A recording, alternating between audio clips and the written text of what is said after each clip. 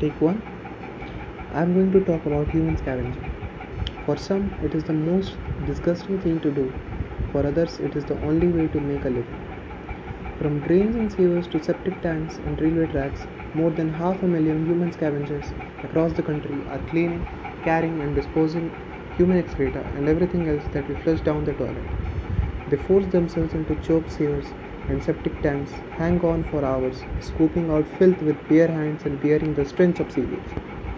Every year, hundreds of manual scavengers die, expiating by poisonous gases. The death of 5 manual scavengers in Delhi on Sunday, September 10, testifies the fact. Manual scavenging was banned 25 years ago with the passing of Employment of Manual Scavengers in Construction of Daily Latrines Act 1993, but it continues to find practitioners. The occupation persists mainly because of the continued presence of insanitary latrines.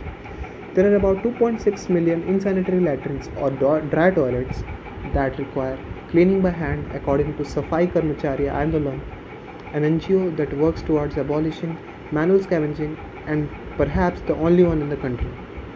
There are structural problems as well, which forces people to enter septic tanks. Septic tanks are designed really badly. They have engineering defects, which means that after a point a machine cannot clean them, said A. Narayan, director of Chennai-based Change India. The situation could go from bad to worse. Under the Swachh Bharat mission, millions of septic tanks are being built in rural India. But by 2019, some 30 million septic tanks and pits would have been dug along the Ganga. If the central, state, and local sanitation programs do not take up facial sludge management as a priority, the onus will shift to the lowest rung of society to clean millions of dry toilets built with tearing hurry.